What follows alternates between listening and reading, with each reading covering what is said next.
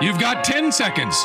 The countdown going on right now. I'm sorry, I'm not doing it the wrong way. This is Play by Play Cast, the world's #1 sports media podcast. Wait, what? Nobody's fact-checking it. Just keep going. Here we go. Who the hell is Happy Gilmore? Got all that on camera, right, John? Sure, I did. All right, because the red light was not on. The podcast about play-by-play broadcasters for play-by-play broadcasters, hosted by a play-by-play broadcaster. Oh, you can stick me in some kind of Italian boat because that one is gondola. Now, from New York, really? All the big ones are from New York. Your host, Joe Godet. It's still Joel. Yeah, he will not be able to see very well, Cotton. All right, back at it. It is Play by Play Cast, episode number 184, the podcast about play-by-play broadcasters for play-by-play broadcasters, hosted by one. It's a professional development podcast that dives into the tips, tricks, experience, stories, process, and preparations of some of the biggest and best play-by-play announcers in the business. We found out this week the NBA is returning July 31st. Still don't know about baseball, so Scott Franzke has some time on his hands. And he's a guest this week on PXP Cast. He's the radio voice of the Philadelphia Phillies. If you missed last week's episode 183, it's with Dwayne Statz of the Tampa Bay Rays, their TV voice, Marv Albert. He'll be a little bit busier now in August with the NBA returning. He was our guest on episode number 182, the voice of the NBA on TNT, Larry Kahn from Sports USA Radio. Fingers crossed for an NFL season that works out as best as possible. He was episode number 181 if you want to go back through the archives here. You can find the podcast on social media at PXPcast. I am at Joel Godet, JGODETT at BSU.edu. It's been a heck of a week, folks. I know some of the people that listen to this podcast know why, because they have applied. But at Ball State, we have an opening for a women's basketball broadcaster and my football sidelines guy on our football broadcasts as well, guy or girl, on our football broadcast too. So we advertised the position this week, and in the first 4 hours, I think I got 60 emails. We are up to, as we record this podcast, 125 people have applied to be the voice of Ball State women's basketball and our football sideline reporter as well. It has been incredible because I've tried to, not tried to, I've done. I have sat down and listened to every demo that every person has sent in and replied to each and every one of them here to start things off, just to say thanks, listen to your stuff. Here's what I thought was good, a couple of things that jumped out at me, and we'll go from here. And it's been enlightening to just see how different people apply, what different people say. Yeah, I guess there's always whenever you go to, like, how do you professionally present yourself courses, or when you're in college, they say, like, here's an example of a cover letter, and here's an example of a resume. So I guess you see those things anyway.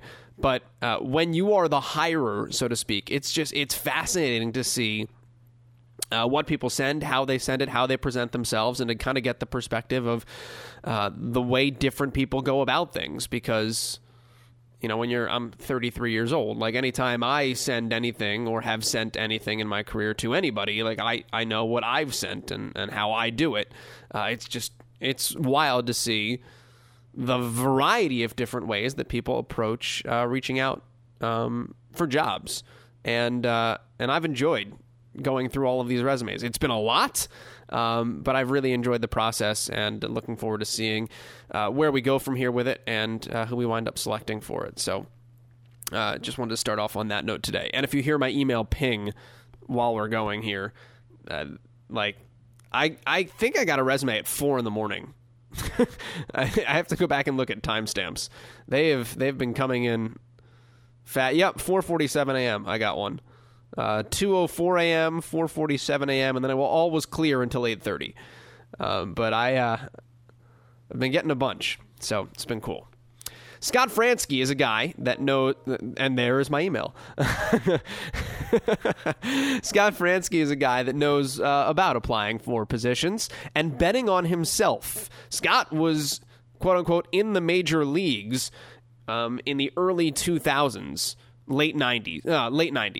1997, 1998 was doing, pre and post for the Texas Rangers and wanted to do play-by-play. And he bet on himself and left the major leagues and left a big market and left his home market. And he went to Chicago, and he became the play-by-play voice of the Kane County Cougars in the Low A Midwest League, and took that experience and got himself back to the major leagues, back in his home market in Texas in 2002, and then eventually he joined the Philadelphia Phillies in 2006, and through time has morphed into his current role as their lead radio play-by-play voice. So we talk a lot in this episode with Scott about that journey and the believing in yourself and the betting on yourself and the improvement that he saw and that he went through and how he went about it early on in his career. And then we'll dive into his experience with the Phillies as well.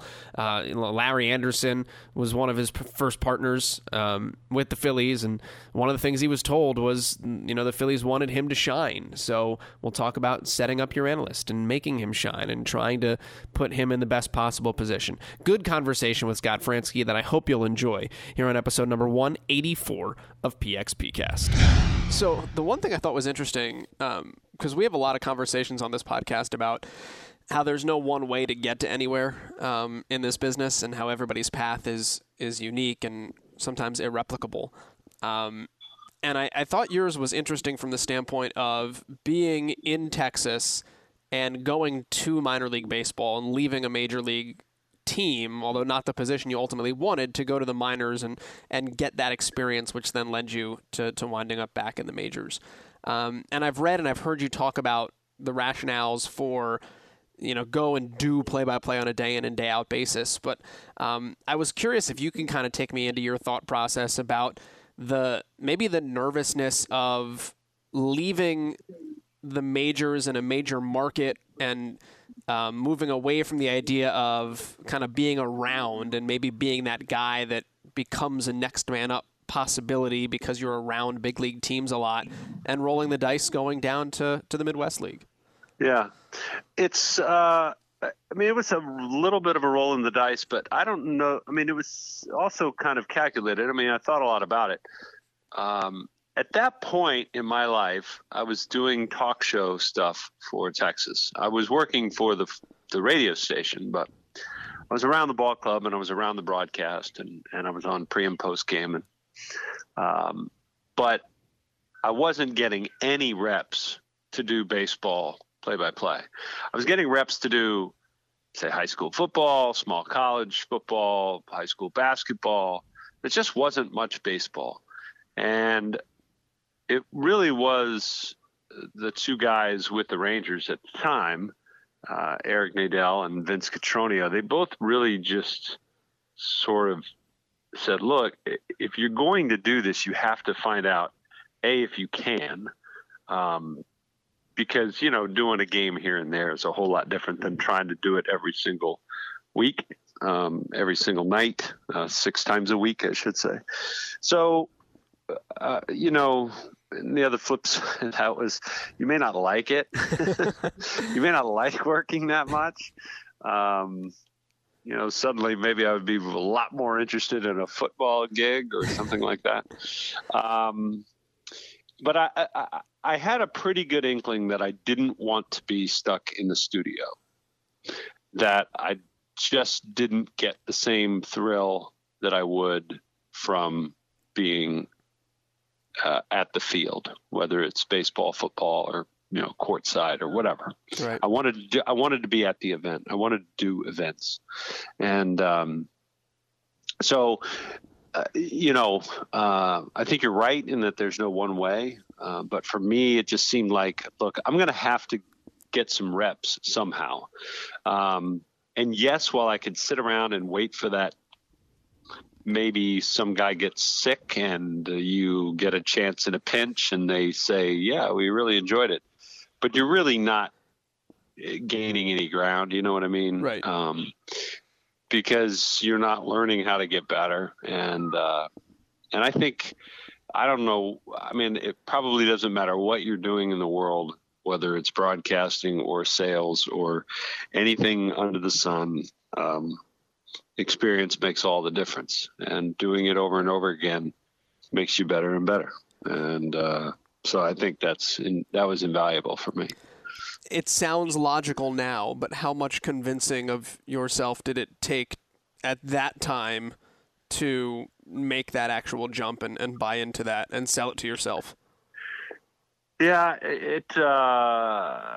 I mean, when I go back 3 or 4 years before that, and when I first got out of college, I didn't really want to leave Dallas. Right. I didn't want to leave a big market. I had gone to school at SMU and made some inroads, and a lot of my colleagues in journalism school, they were talking about, maybe starting out as a reporter in a small town or a small market, something like that.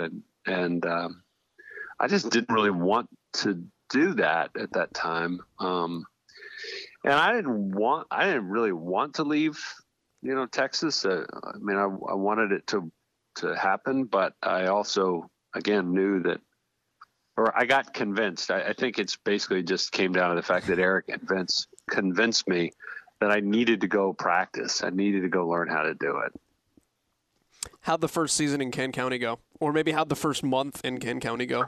The first night in Kane County, we were about 2 minutes into our broadcast, and it started raining, and they pulled the tarp, and I had no idea what I was supposed to do, if I was supposed to keep it for an interview or if I was supposed to send it back to the studio. Like, I was just trying to get the equipment set up, and we had never discussed what to do in the event of a rain delay. And so I was pretty much, I was just stammering on the air, but I ended up finally taking a break, and I went, we had a guy on our team, Derek Wathen was his name. He was our shortstop, a young kid, and his dad, John Wathen, obviously with his baseball background, was in the stands to watch Derek play. And I knew he had been there. I hadn't met him, but I had heard he was there. So I took a commercial break, and I said, just keep it in commercial as long as you can, and I'm going to try to get an interview to put on the air. So I ran down into the stadium and found him and pulled him aside, and he was great. He came on the air with me for about 20 minutes and got me through my first rain delay. So, and actually now his other son, Dusty Wathen, is the third base coach with the Phillies. So I've talked about that, and I've caught up with not only Derek but also John a couple of times through the years. I came very close to interviewing Batman during a rain delay once. So is that right? Yeah, that would have been so cool. I don't know how he would have taken it, because not the real guy, but have fun with it. I think when you first start out in those first that first month, there's a lot of just learning, and it's going by so fast, and you're just trying to keep your head above water, and you start to realize what what Eric and Vince were talking about in terms of doing it every single day, and right. the repetition of it. How many times in a week do you call a ground ball to the shortstop, right? I mean, and that's the kind of stuff that you don't get a chance to, vary your delivery if you're doing one high school game a week. Or I wouldn't say you don't get the chance, but it's not the same. It takes a lot longer to develop that if you're not doing it 140 times a year, that kind of thing, 140 games a year or whatever. I was going to ask what you learned, but I mean, that's a big piece of it. But also, what did you learn about covering a team day in and day out as a broadcast voice, as opposed to, the role you had on a broadcast team previously? Yeah, I think one of the things I discovered quickly, at least, and I haven't found that this necessarily translates as you go up the ladder, but at that level, it was low A ball. And, the honest truth is your listeners are, the moms and dads of the players. they are the host moms and dads, the host families, and they are girlfriends, and maybe just a few assorted baseball nuts. Now, again, my experience may be a little bit different because, we're on the radio. Kane County is basically Chicago. Right. And we're on the radio in suburban Chicago. And so I don't know, maybe it's different in a small market. More just random fans want to know what the local minor league team is doing. But our situation wasn't like that. So what I found was that I'm broadcasting to friends and family, and it was fast when if I had ever said something that a friend or family didn't think was cool, or I was criticizing or whatever, by the time I pulled on the bus after the game, I was hearing about it already. And this is in the early days of, cell phones, and, it wasn't like the crazy texting. Like they were on the phone already. By the time I got on the bus, they're like, yeah, my mom said you said XYZ. And I'd be like, well, we could go back and listen to the tape. I think your mom heard XYZ when the truth is I said, ABC. And usually the players are, again, you get to know them really well and you're on the bus with them all the time and you're around them all the time, and there's not 20 other media people around. It's like you and the ball club, and 3 coaches, and the bus driver.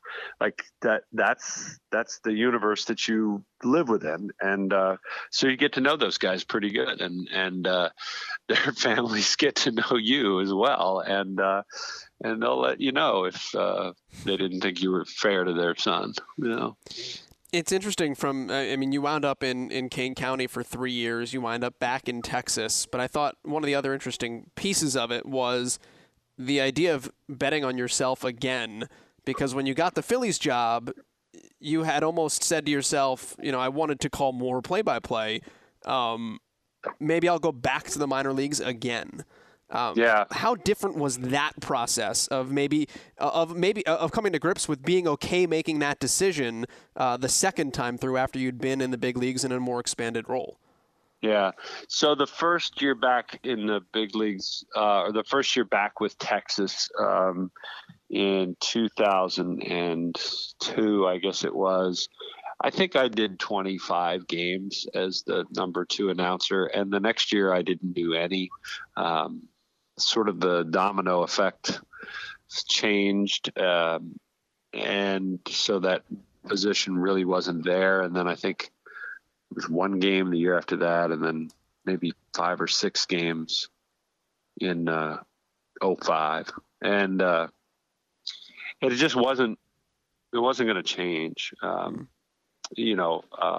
didn't feel like it was going to change. I felt like at the time they had actually made a change with the number 2 announcer. Vince was not renewed, and they hired Victor Rojas. And at the time, the president of the club really wanted an ex-player as the second voice. And that's something, that's a role I could not fill. Sure. That honestly, in terms of betting on myself, I got to give a lot of credit to my wife, because I think it was her more than anybody that sort of embraced the idea that, look, you're not happy doing this studio stuff. You were here once before and you left for a reason. And, she, I think, was the one who really felt, said that she believed in me, that it was going to happen for me somewhere. And I just felt like I was getting, my skills were, I wasn't doing anything for myself. It's in terms of being a play-by-play announcer, it wasn't growing. I wasn't getting reps. I wasn't getting exposure. I wasn't getting experience. It just, I just felt like it was kind of like a doomsday scenario. I didn't want to go back to the minor leagues, obviously. But I just wasn't happy, doing that. And there were a couple of minor league opportunities There were a couple of major league opportunities. It was a busy off season, and I was really lucky to end up where I ended up.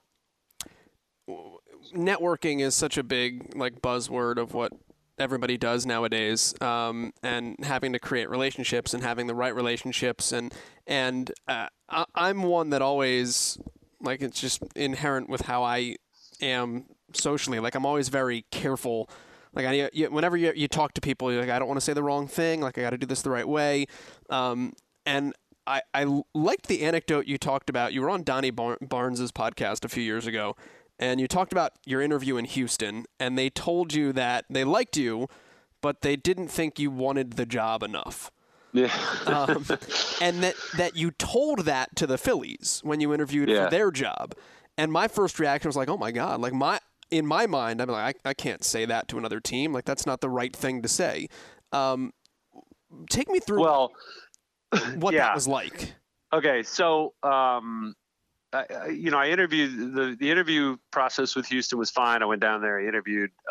I didn't hear anything back from them. I read that someone else got the job, and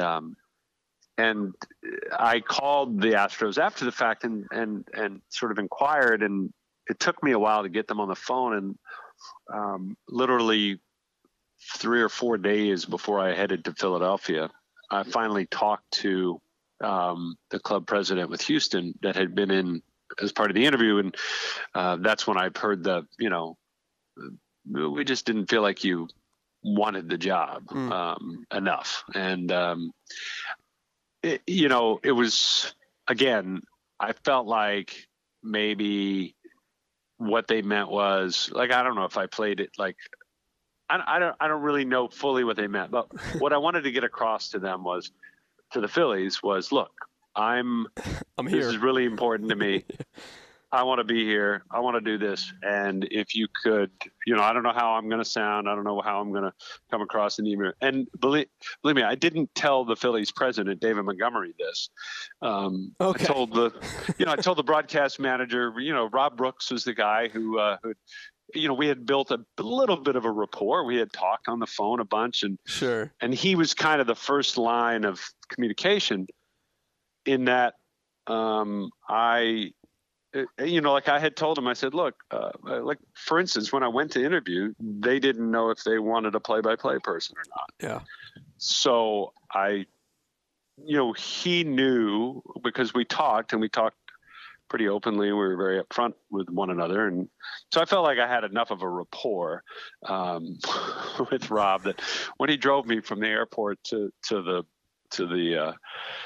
ballpark for the interview, and it's a short ride, and it's just kind of a small talk conversation, but I said, I talked to Houston.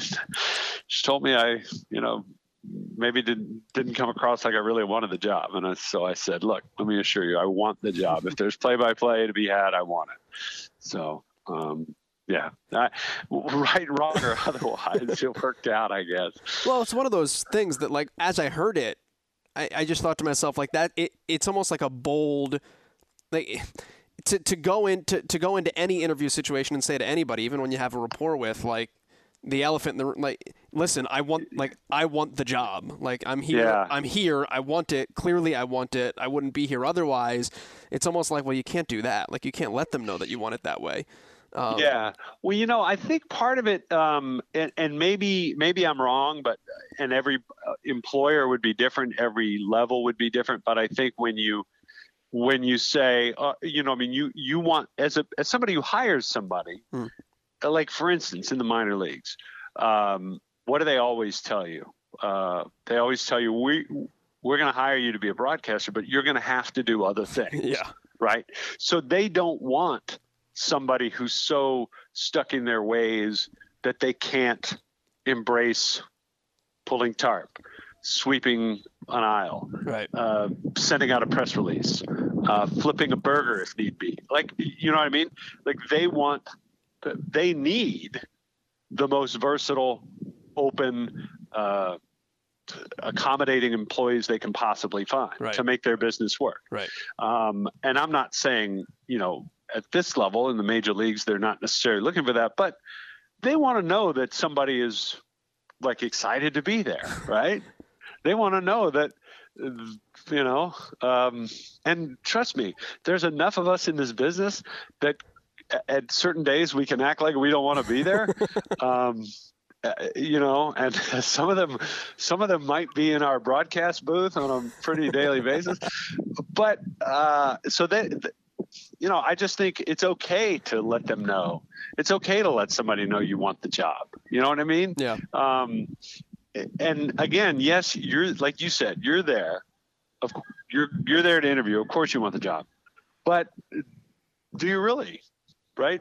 Why not go the extra mile and say, look, this is really important to me. I am, this is not just another job or not just another job interview for me. This is what I want. This is my dream, or this is the position for me, or whatever, And again, whether it's broadcasting or sales or, medicine or whatever, people want to hire somebody who wants to be there. Yeah.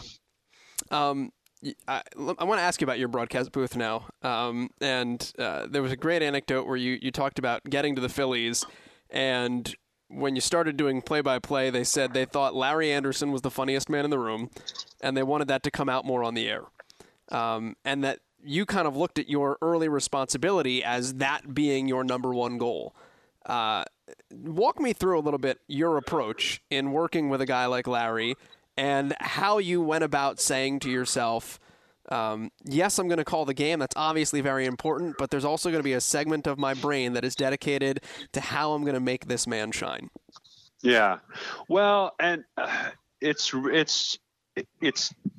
second nature to most TV announcers, I think.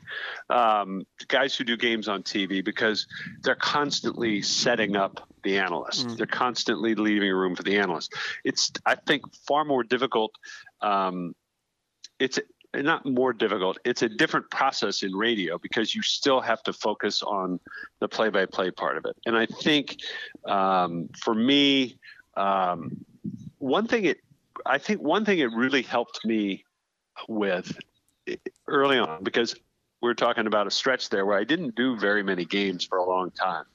And so I was, rusty in my own mind. Right. And so I needed to work back up to it. And I was doing the first year 2 innings a night. So that wasn't an overwhelming task.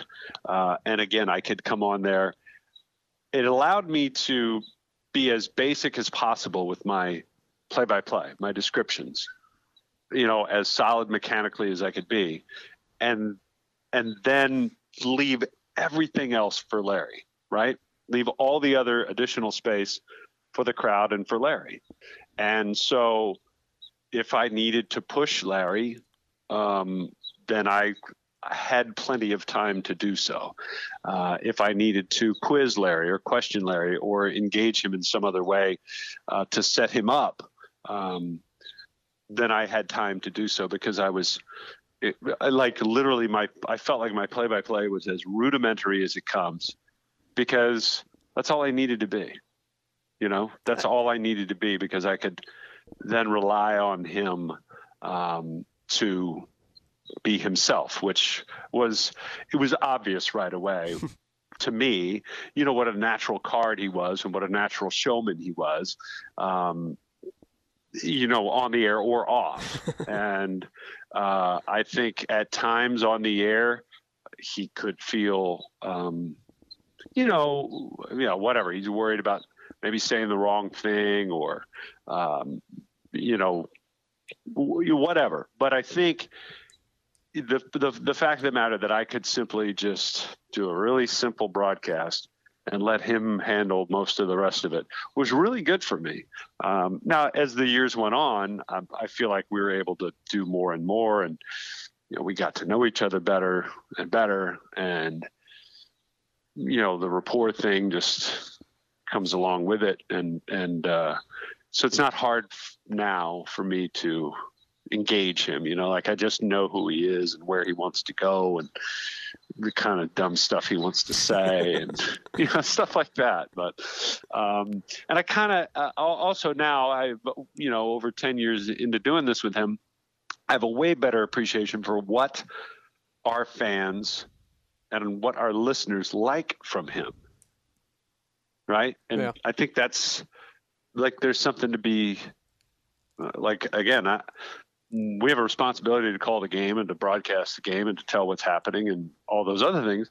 But we're also trying to entertain people. And there's a lot of nights where the game isn't entertaining. So we better be if we want people to listen. And so I feel like I have a pretty good handle on, what people like. And, at least I hope I do. The answer to this might be as simple as what you just said as well, but the majority of your play-by-play experience before coming to the Phillies was solo. So what was your thought process or worry or concern or how much did you think about, all right, how different is it going to be for me calling a game with a person sitting next to me and with a former player sitting next to me, and the ways that you have to engage that person as opposed to if it was, a secondary broadcaster who was sitting next to you as well? Yeah, it was definitely it was an adjustment. And then for me to do it with just one guy for 10 years, and then to suddenly be asked to do it with other people, it's like that was a challenge as well, because again, you're so used to one guy's personality and you know what he's going to say, you know what he wants to talk about, the easy buttons to push. Yeah. Yeah. I mean, but like seriously, I've heard all of his stories. Like I've heard all his stories and I could tell most of them now.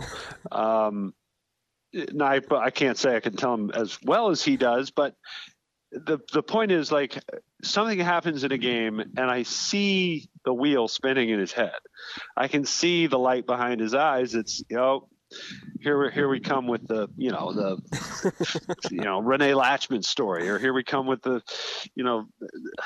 story about Dennis Eckersley, and comes the story about the Camaro that he bought with his signing bonus or something like that. So it is a different thing because, again, you as a minor league announcer generally have to call the game and then do the analysis, right? So you roll back in with something, you're analyzing the play or analyzing the next pitch or whatever. I guess it probably helped me that I didn't go straight from one way of doing it to the other. Sure. With that break, having not done, I mean, if you go from doing the minor leagues and every night you're doing, the whole game by yourself, no partner, whatever, and then, okay, tomorrow you're going to start doing it with a partner for the rest of your life.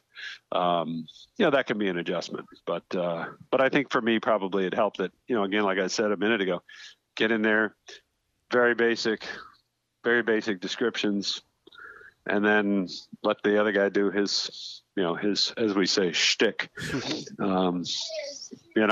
So. Who'd you learn from?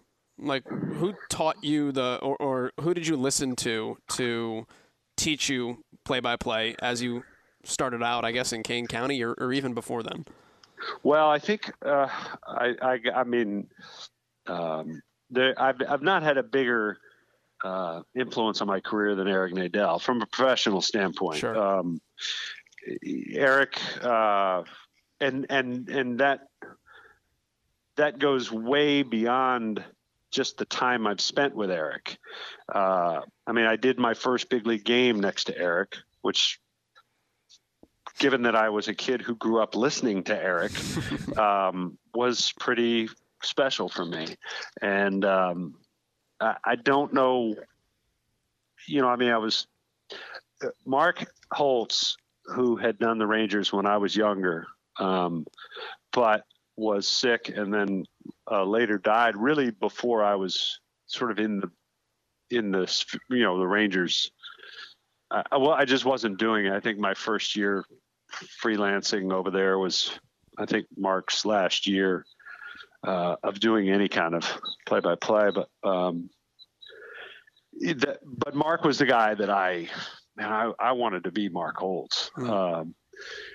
Like that, I wouldn't say I wanted to be him, but he was the first he and Eric, I remember going, with my friends, we would listen to the games on the radio, and the Rangers were terrible. I mean, they were just terrible year after year. And, they would show these signs of life, in the late 80s or whatever, and the Ruben Sierra or Bobby Witt, or, these people you think are going to make a big difference. And, Bobby Valentine had been the manager then. And so it was sort of on the up, on the rise, but they were always out of it by, June or July. And, for most people in that part of the world, the Rangers were like this thing that you did until the Cowboys started. It was just like it literally was the idea of a pastime. It was like, we'll go to the old ball yard and watch some ball and get a free souvenir cup. And, and whatever they win or they lose, it doesn't matter. We'll still have the Cowboys in the fall. That's kind of how people looked at it. But my friends and I we were big baseball junkies, and we spent a lot of hours, listening to the games on the radio. And I've learned from Mark just by listening. I learned from Eric just by listening, and I learned a lot more from Eric by being around him, watching him work. He and Vince Cotroneo, who's now been with the A's for quite a while. Vince was very instrumental. Vince was up front there in terms of being a guy that would request to hear my tape when I was in the minors. Like he was proactive about it. It wasn't just like, hey, can I send you some audio sometime? Oh, sure. I'd love to have it listen. I mean, he's like calling me and saying, where's my audio? Yeah, send me some tape. I want to hear how it's going. I want to hear what you're doing. I want to know. Yeah. And those two guys were without, question. But, even getting, I feel like I was still learning on the job when I got to Philly. So I think everybody you're around, you learn a little bit from. You take what you like from other guys, and you take what you think you can pull off from other guys, which, you only got what you got in terms of your pipes. You can't be Harry Kalas all the time. So you got to let him be himself. And but that's something that Harry would tell you. You get into a big market where the broadcasts matter a whole lot more than, just wives, girlfriends, and friends of the minor leaguers. Harry was the first one to tell you, be yourself, just be you and everything will be fine. And, you'll do your job. You'll do it right. You'll do it well. And, you'll let the chips fall where they may, but where you're going to get in trouble is trying to be somebody you're not, or be somebody else. Was that ever hard for you? Like, did you ever, when you started, was it hard to not be Eric or Vince or any of those guys? I never felt like it was. I felt like I was just, for the first part of my life in the minors, I felt like I was just trying to keep my head above water. So I spent a lot of time. By that point, I was just focusing on my tape as much as possible, and I would listen a lot to my tape and try to change my tape. But I never, I never felt like. And again, I don't know. Nobody's ever come to me and said, man, you sound just like Eric Nadel, because it's not really like that. But there are things I do that are just like Eric Nadel, that I try to emulate Eric. And part of that is just the idea that Eric is one, I think, of the true radio guys that does this, right?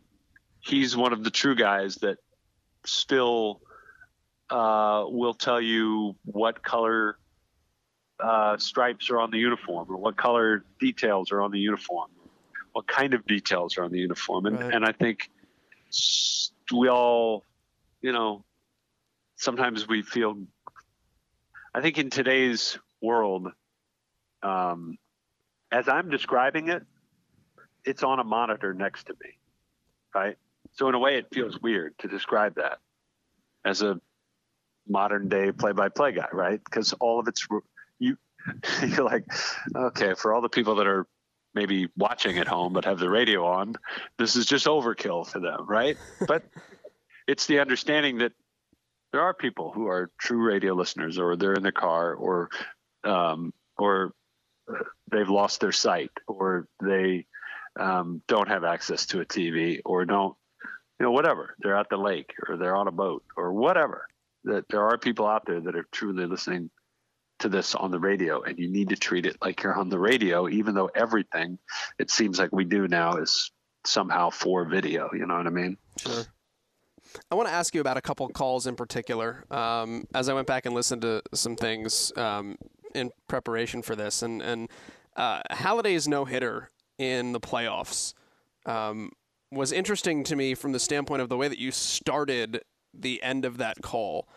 And like you said the time of day, and you mentioned the date, and then you mentioned that it was Halliday's first appearance in the playoffs as basically the scene. Like, you basically set history before it unfolded on that final play,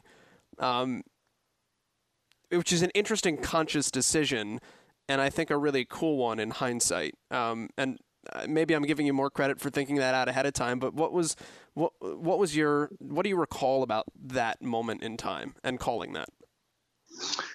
Well, I think in looking back, I mean, the fact that I was able to say that and then get so lucky as the game ended basically on this next pitch. I mean, that's just dumb luck. Broadcasters can do whatever they want to try to set that thing up. Suppose Brandon Phillips fouls off 6 pitches in a row, and then not as great. Right. So that's just dumb luck. It was a conscious decision to use the date and the time. And it goes back to, I read a story that Vin Scully had done that during Sandy Koufax's, I think it was a perfect game. And I think it was, he had, the time was on the clock, and he read it in, whatever in the City of Angels. I don't remember if he used the date or not, but I don't know. I just, I mean, again, it got lucky. I was lucky that it ended up being the play that ended the game, but it was a conscious decision to sort of timestamp it and give it the I don't know, like, it's the date and the time, and he's going to do this in his first ever playoff start, kind of thing. That had been the story going into it. But it wasn't how deep, like from a Phillies perspective, the story was not, are they going to beat the Reds? Because they all felt like they were going to beat the Reds, right? That they were going to advance. So their team was really good. This is a 2-time National League champions at this point. The whole story was Roy Halladay is going to finally get to pitch in the postseason after all those years in Toronto when he didn't. And that's why he came here. And here he is, game 1, first start, blah, blah, blah. Now he's going to do this. Unbelievable, right? Right. So, yeah, it was a conscious decision, but it was also, dumb luck that that Phillips put the ball in play, and that's how the game ended. Were you listening when they won the World Series? I know you were in a back room watching on TV, but could you hear Harry at that moment? I could hear him only a little bit on an IFB. Like, I had a wireless headset on, because but it didn't work very well under the stands. Sure. Which is where I was. And once I got out on the field, I could start to hear, I could hear a little bit of it, but the crowd was so loud it made it difficult. So I didn't really hear it unfold as it happened. What was that moment like? It was cool. It was, for me, I mean, the whole lead up and the whole sort of atmosphere around it all was just amazing. And the wait for 2 days and the electricity of the crowd to finish it off and to do it there. And you play what amounts to a 2.5 inning game or whatever it is, like you talk about the lightning round, right? I mean, it's just like, it's going to be over fast. And I remember standing on the mound as we came out on the field. They let the interviewer people come out on the field, and I grabbed as the sort of the celebration scrum was breaking up and the players were starting to not disperse, but just sort of spread out a little bit anyway. I grabbed Victorino for an interview, Shane Victorino, and I just stood on the mound and I'm watching him. I'll never forget just watching him look up at the crowd. And like, first of all, you see the joy in his eyes and his face and his body and how much this meant to him and his teammates. And then you see the same from the crowd, right? And you see him sort of bathing in that emotion of the crowd. And I look up and I look around and, I've been on big league ball fields. I don't walk onto the field very often, right? Yeah, you're not. That's true. You're not between the lines as a broadcaster very often. Mostly in foul territory. Right, right. And a lot of times you get prosecuted to the fullest extent of the law if you're not. But I'm on the pitcher's mound, and I'm just thinking to myself, how do you guys do it? How do you guys do what you do, right? And then you see the reaction of the crowd, and you start to get a small notion of why you do what you do, why this would be the coolest job in the world, right? If you were good at it. So yeah, it was really, it was cool. And, just to be around a lot of people I was young then, I was new then. And, to be around a lot of people in the organization that had been there for years and years, waiting for something like this to happen again. You always heard the old stories of 1980 and whatnot, and what it was like to be in the parade and all that kind of stuff. And so it was cool. It was a cherished moment for sure. Did you talk to Harry about the end of that game, or I guess have you ever thought about now since that time what it would be like to call the final out of a World Series? Yeah, we had gone back the next year, and I would have gotten that chance had we won in 2009, the year Harry passed away. The Phillies were very kind to me. I got to call every final out except for the clinching games. As it turned out, whatever we would just juggle the play-by-play, and so Harry did the ninth inning on all the games where we had an opportunity to clinch the series, and it was really, really exciting for me to be able to be like, it was Harry's show, and it was Harry's. He didn't get to call that in 1980. The local announcers didn't get that chance then, and I know what that meant for him to miss out on that, but also. For Phillies fans to sort of be robbed of their beloved Harry Kalas calling their team winning the World Series. So for me, it was, I remember, on the float, Harry was on the trailer with us, and we had us and the Fanatic and, the broadcasters basically were on the one of the first flatbeds in the parade. And we were, before the parade really even started, we were stuck. They're kind of staging and trying to get people out of the street. And so we're just kind of not moving. We can't tell what's going on. And we're just not moving for 20, 30, 40 minutes. And this crowd around our float just showered Harry with affection. Over and over and over again. And to the point, I actually have a little bit of like old school, like Super 8 video. It's terrible. But I had like a video camera that I'd been given for my wedding, back, 20 years earlier. And I brought it with me. I said, you know what, the battery's going to die.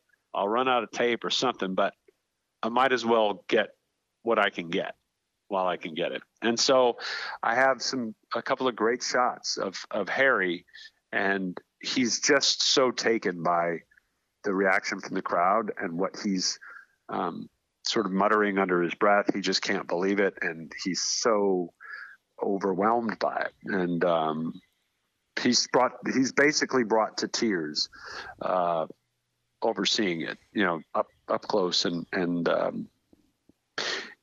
obviously he died early the next year, and only a few games into the season. So I think Phillies fans are, we certainly love the fact that he got a chance to see that and to call it. And we're so blessed to have, been a part of that ride with him. I don't want to take too much more of your time, but I do want to ask you, on a similar note, being able to see all of that and, kind of like become and witness part of Philadelphia Phillies history. You're a guy that is from Dallas and worked for the Rangers, except for that 3-year, period where you were up in Kane County.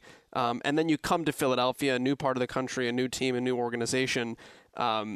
What was the effort for you like to become accepted by a new fan base, to learn about a new fan base, to learn about a team in a way that you felt like an authority figure on it? And how did you go about ingraining yourself that way? Well, the learning part of it, there's, I guess, a couple things. I mean, I tried to first of all, rely on people who had been there before me. I spent a lot of time talking to Chris Wheeler, who was in our booth then. Anytime something historical or I needed reference to, I could look up box scores on Baseball Reference. Sure.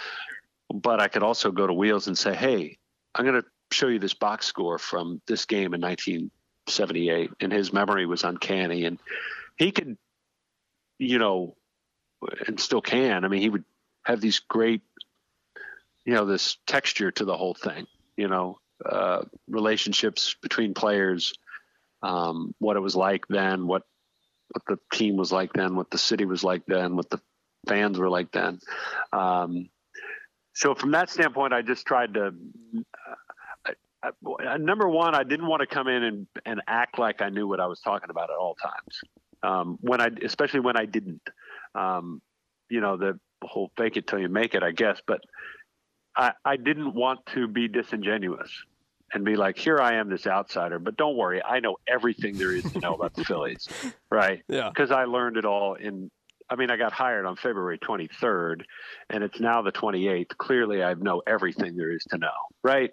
So that's not real. That's a heck of a crash course, by the way. Right, exactly. I just want to find a place to live first. Yes, exactly. So if I go a ways and not know something, okay, that's okay. I feel like I'm just not going to act like a know-it-all. I'll learn it in time. I think another thing that helped is that from a player standpoint and the way the organization was, like the winds were shifting. Like it was moving out of the Jim Thome, Bobby Abreu era and into the Jimmy Rollins, Chase Utley, Ryan Howard era. And so those things that happened in the near past, they were kind of past. And this was a new dawn, really, for the organization. That was the beginning of I got there in 2006, and they were in the playoff race. That was the year they traded Abreu. They had traded Thome prior. This was like the start of a new era. So from that standpoint, I could kind of just ride that wave. They were so good so quickly that we didn't have to spend a lot of time reminiscing, right, to kill time on the air. Right. And then as far as the fans accepting you, I think I honestly, and I've said this many times, I just feel like they liked Larry and Larry liked me, or at least he acted like it. Philly is, I'm sure it's not unlike a lot of other towns that feel smaller, right? And in that, somebody who knows somebody. Yep. And you vouch for that person. Yep. Right? And if he says you're good, then you're good, right? My cousin Vito in South Philly, he says that Larry's a good dude, so I vouch for Larry. I'm good with Larry, right? I need an electrician. You call your buddy, and he says, "Oh yeah, I got a buddy," right? Like it's the same thing. People liked Larry, and Larry at least propped me up to be his buddy. So I think I got a lot of. I've said it before. Whatever the opposite of guilt by association is, that's what I got. I got acceptance by association, if you will. Maybe the same thing happens with another partner. I don't know, but I would hesitate to discount how much that meant to me being accepted by the fans of Philadelphia in that, I was with Larry. And honestly, I've heard Pat Hughes of the Cubs tell this story so often. The team was good when I got there. So, don't get me wrong. I could be the world's greatest or the world's worst play-by-play guy. But the point is that almost every day I was bringing them good news. Right? And like Pat Hughes said, when he started with the Cubs, they lost their first 14 games out of the gate, right? Get rid of this Hughes guy. He's bad luck. Right, yeah. Right. Like, who is this guy? Every time I turn on the radio, he's telling me bad news. So I had kind of the opposite. Like, I was able to tell people good news a lot. And I think that makes a difference. And whether they realize it or not, I think fans, they're like, yeah, it's cool. Like, there was this cool moment and, let's be honest, Jimmy Rollins did all the hard work. I just was there. So either the team was good and, Larry vouched for me. I'd say those were two big things for me. Two remaining questions very quickly. One of them, what do you imagine broadcasting COVID baseball will look like? Like, can you imagine doing radio from a monitor in your house? Or is that not even a thought at this point? Hopefully. Yeah, I've thought about the monitor thing, not for my house. I got 3 kids. It's just be a disaster. I could never get any. It would never work. So I think at the very minimum, I'd have to go to, say, an empty studio at the ballpark or something like that. But I don't know. I'm not. It's not something I'd be real thrilled to do. I'll do it, obviously, if that's all that we can do, is do it off a monitor. There will be all kinds of new challenges. I was reading about, John Shambi and what he's been doing with the KBO. At least I'll know who the players are, and I won't have to take crash courses in pronunciations and things like that. So, I think we're all aware of the fact that this year is going to be very different, and if we have a year, and hopefully it's something that we get the chance to do, because I know a lot of fans. I know a lot of fans want the opportunity to sit back and take in a ball game. I know it's been a rough time for a lot of people. So. And finally, I did a LaSalle women's basketball game with CBS Sports Network a couple of years ago. Their head coach is a guy named Mountain McGilvory, who's a Philly native.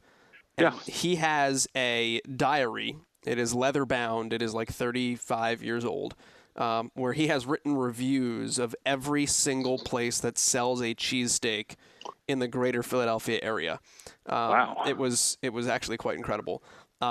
So these are his own reviews? His own reviews. Like it grades the bread and also like everything.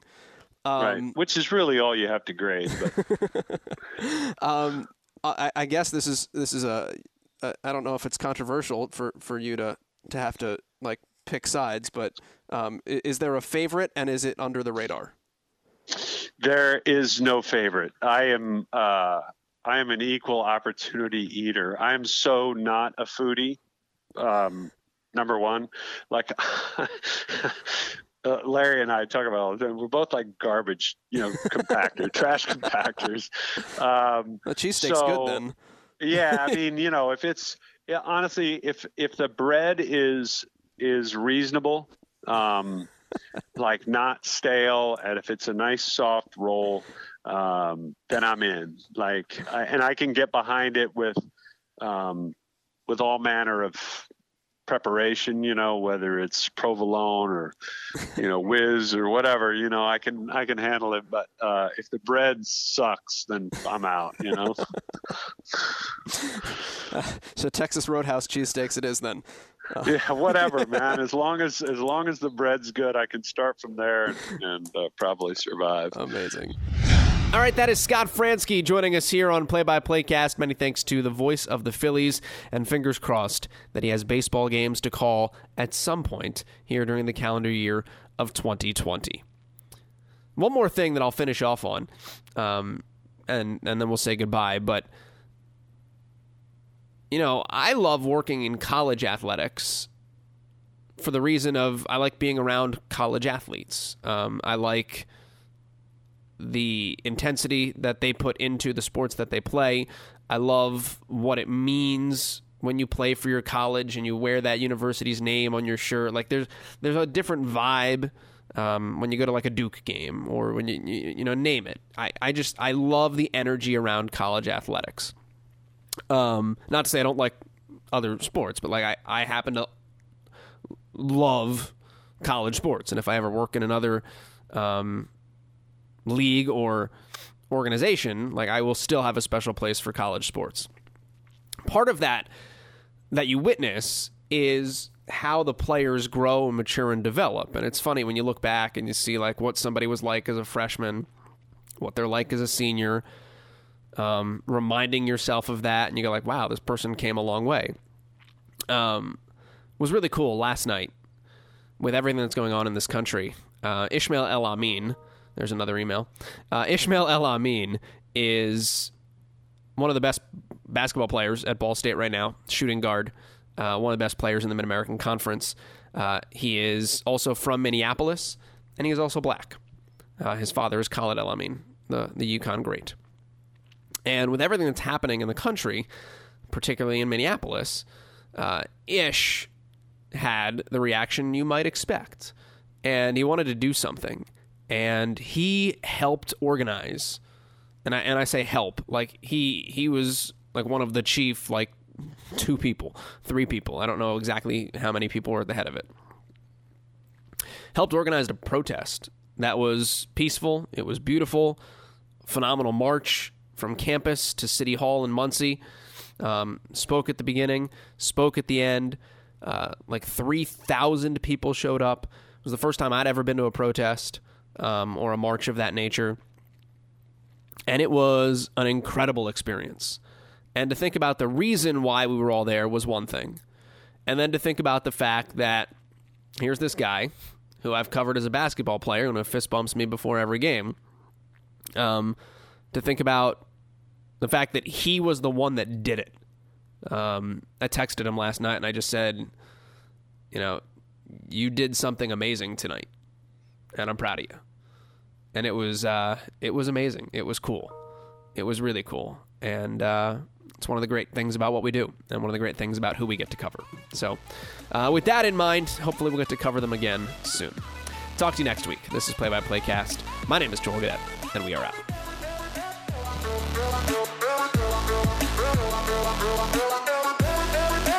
And that will do it from St. Louis, where the score is inconclusive.